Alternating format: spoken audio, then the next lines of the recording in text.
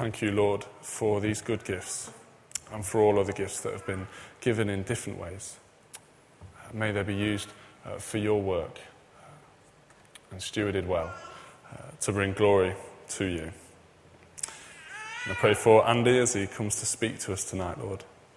May you open our ears and our hearts, and by your Holy Spirit, help him to open the Scriptures to us. Amen. Good evening. Are we on? Please take a seat.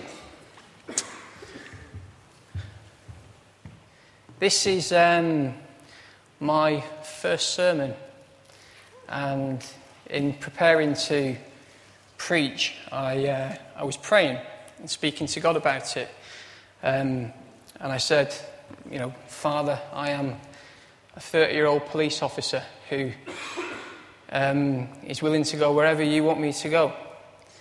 My background is to sit with a group of guys and kind of brief the troops before they go out and do what they are to do. And the reply came back, is this so different? Last Sunday, Alan preached on salvation, Isaiah 62, and how we are to be saved, and how we are saved, definitely. He added a but with a really interesting story behind it, which I won't open up now. So here is the but it's not all bad news. Let's talk about sin and salvation and Isaiah 63. Let's start off with an example. After a 12-hour shift, I stood at the door to the police station.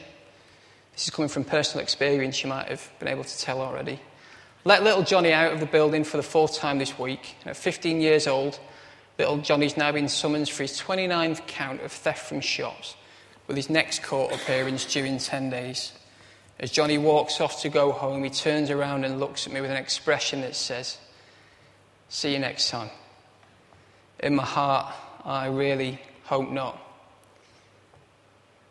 Ladies and gentlemen, the human condition of sin. Isaiah 63, we open it up, and it's a phrase which you've probably heard before, but every sin that you've ever committed has a price, and the wages for sin are, help me out here, wake up. Death. Amen. Hallelujah. We're there. So we start our sermon today by realising that there is a price to be paid. That's not too difficult a concept to understand, really. There's a consequence for our sins. It's a concept that's been preserved in law and morality alike. But there is a problem. I cannot redeem myself. Who's got New Year's resolutions planned? That's brave for putting your hand up. Anybody brave enough to shout any out? No, I didn't think so. Anybody got a New Year's resolution to sin less? Well, you have now. We've got a God that's got our answer to our problem. And Isaiah in chapter 63 starts by reminding us that God alone acted for our salvation. So if you've got your Bibles open in front of you, let's go to Isaiah 63, verse 1. Who is this who comes from Edom, from the city of Bozrah, with his clothing stained red? Who is this in royal robes marching in the greatness of his strength? Edom was an enemy of Israel, and Isaiah was talking from around about the time, from what I could tell, 600 to 700 BC, or circa that period. And in Isaiah 62, the chapter before, we see that Jerusalem has put watchmen on the walls. And into 63, we look that the watchmen on the walls are seeing this figure approaching. For those of you that want to go deeper and have a look in your own time, Edom is the name that was actually given to Esau. And that is where his descendants, and that is who occupied that land. Again, look into that, but you will. I only have 20 minutes now. It is I, the Lord, announcing your salvation. It is I, the Lord, who is mighty to save. And that's the relief that I felt when Alan was preaching last week, that we are definitely saved. When we go around the daisy of, am I saved? Am I not? Well, you are. What was interesting to me as I unpacked this passage was the image which has been given out. Now, this might relate to a specific period in history, and this may be related to specific battles that may have been going on or different experiences, but reading this passage, I think we're right to assume this is a picture of our Messiah, of God. Verse 2, why are your clothes so red? As if you've been out treading the grapes. Now, the Bible often uses the analogy of wine to symbolise blood. And there's something to be drawn in that. I have trodden the winepress alone. Nobody was there to help me. In my anger, I've trampled the enemies as if they were grapes. In my anger. That's a very different image of God to what I'm used to. Until I stood up here about 3 minutes ago, my predominant role within church life has been a worship leader. And we sing about God is love, God is kindness, and all the nice parts of God. Yet here I am reading about my God who is angry. And we go on to look, I have in my fury trampled my foes. It is their blood that stains my clothes. What I'd say is that God acted alone for our salvation. And God acts in our lives today. As I dug deeper into the passage and did the research around it, I ended up at Exodus 7, verse 4. If you want to turn to it, do it, but you'll be flicking backward and forward, so I'll read out. Even Pharaoh will refuse to listen to you, so I will crush Egypt with a series of disasters, after which I will lead the people of Israel out with great acts of judgment. We'll go on later in the Bible to John 12:21. The time of judgment for the world has come. Well, isn't that good news? That our God is the same yesterday, today and forever. Our same God who acted for our salvation and will act for us today is the same yesterday, today and forever, and will act for you. Which is good news, really. I don't know if you've ever seen a guilty person trying to defend himself. I've seen it a few times, and invariably the common denominator is that they do a really poor job of it, which has usually been to my benefit to get the result I was after. How that's now been turned on its head. Usually you see people stand up and we can sometimes give a monologue about our human rights and about our freedoms and about what we're entitled to do and why we can excuse sin and why we can excuse what we've done. But Isaiah in these passages sets it very firm that God acted alone for our salvation. Isaiah describes in verse 5, if you're following in your Bibles, that God was appalled that nobody could act for us. Now that word to me is usually something that I conjure up as what God would think of my sins.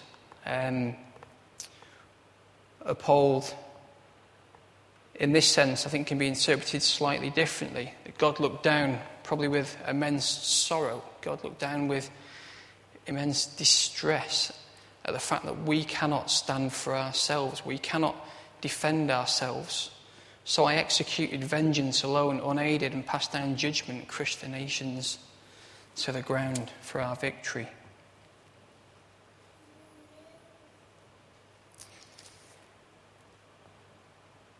What do we do when we realise the message of salvation that we have?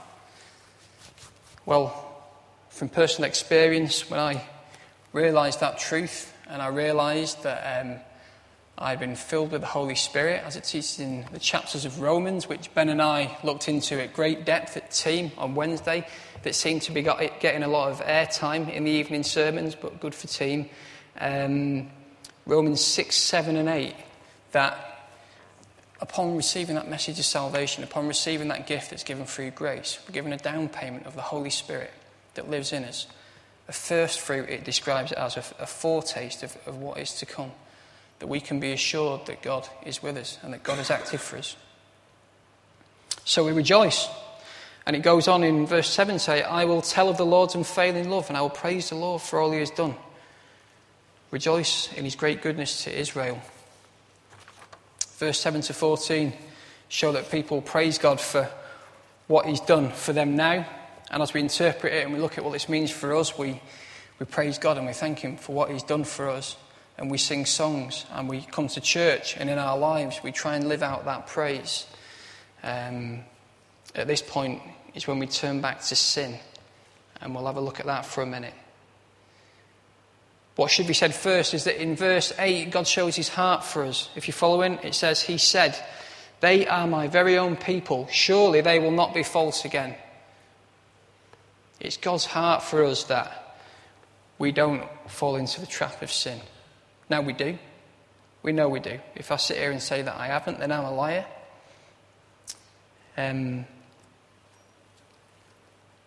But what do we do?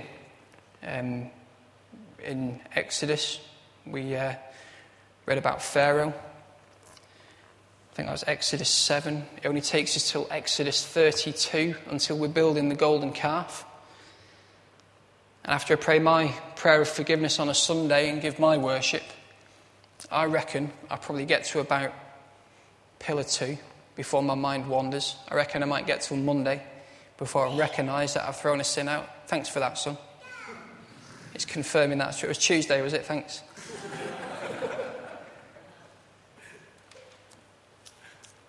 Verse 10, but they rebelled against him, and the Holy Spirit grieved.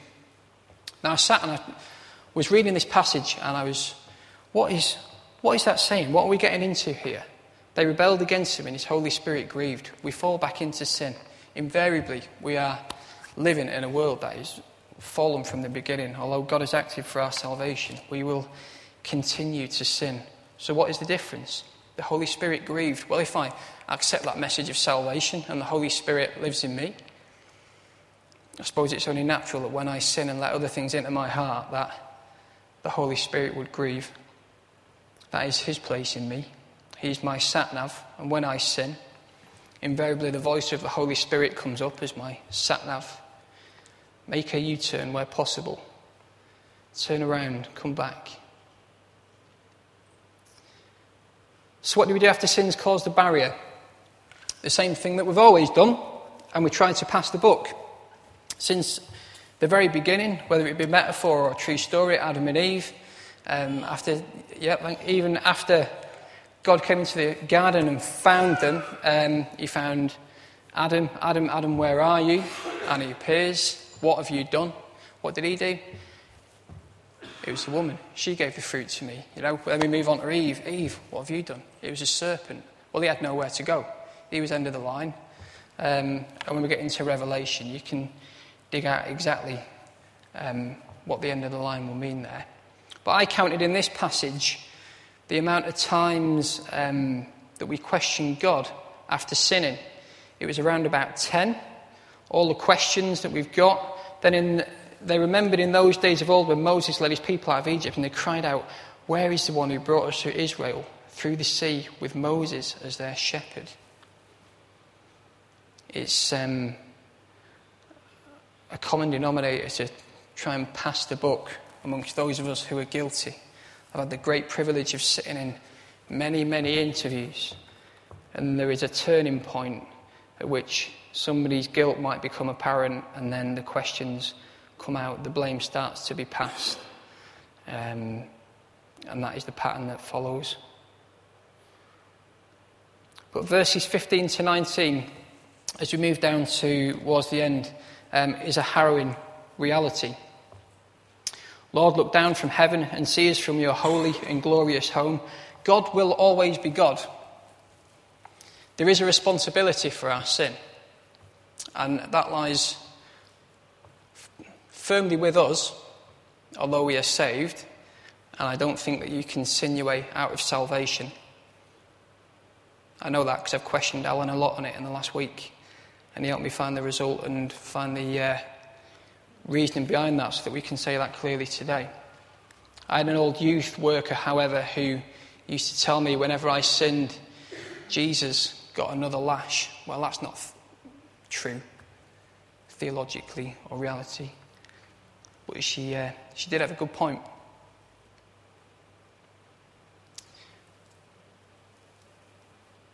but we receive the gift of salvation by grace. From a God who acted alone for our salvation, who crushed our enemies. That is the nature of God. A God and a side to God that we don't often look into. But a reassuring part of it, that as I go throughout my life, I have a God who's not just about trying to let sin pass in a passive way. Whatever enemies I have or have had, he has crushed and he has defeated. And as we look at the issue of sin, what are we to say? The desire to sin will always be there. This will be a world which is fallen to sin until Jesus comes again. But we have a decision not to sin. And that Holy Spirit that lives inside of us and that dwells in our hearts can guide us and help us to make that decision that we are not to sin. So that we can grow more in the likeness of God, which is what we want to do. We can grow in the likeness of God. We can change. I never thought I'd be stood preaching. Maybe neither did Alan, really. Isn't it true that after we sin, it feels like we've taken all of our progress and thrown it out the window? But again, we have that reassuring message.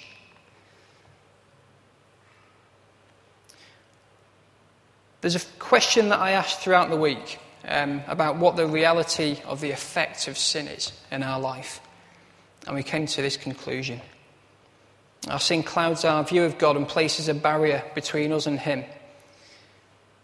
It isn't fine to say that because we are saved, we can carry on sinning. We've got into conversation about the perseverance of the saints, if you wanted to go and look into it further. An idea that once we're saved, we'll always be saved. That's great and reassuring. I know personally sometimes I come to church and I want to hear a preacher offer an excuse for the sin that I've committed, or a justification for it, or come out with a doctrine that reassures me.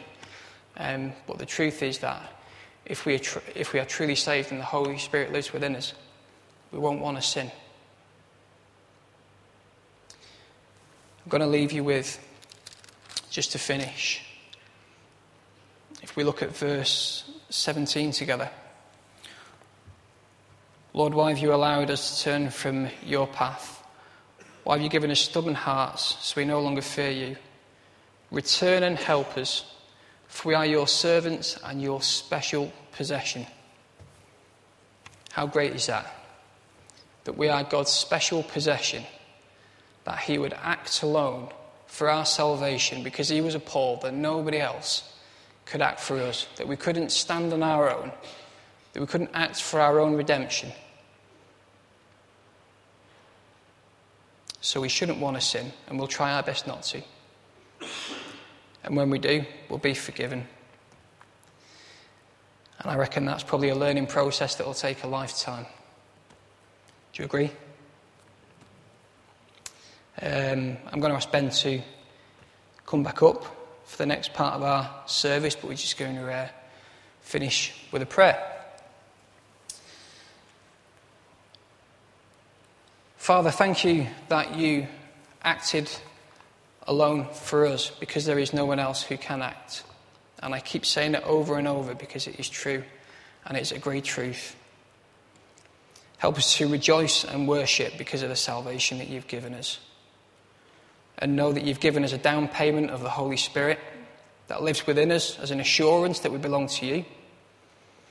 And reinforce when we come to that precipice of sin and whatever we're going to do in the next week. Strengthen us to make that decision not to, so that we can grow in the likeness of you. Amen.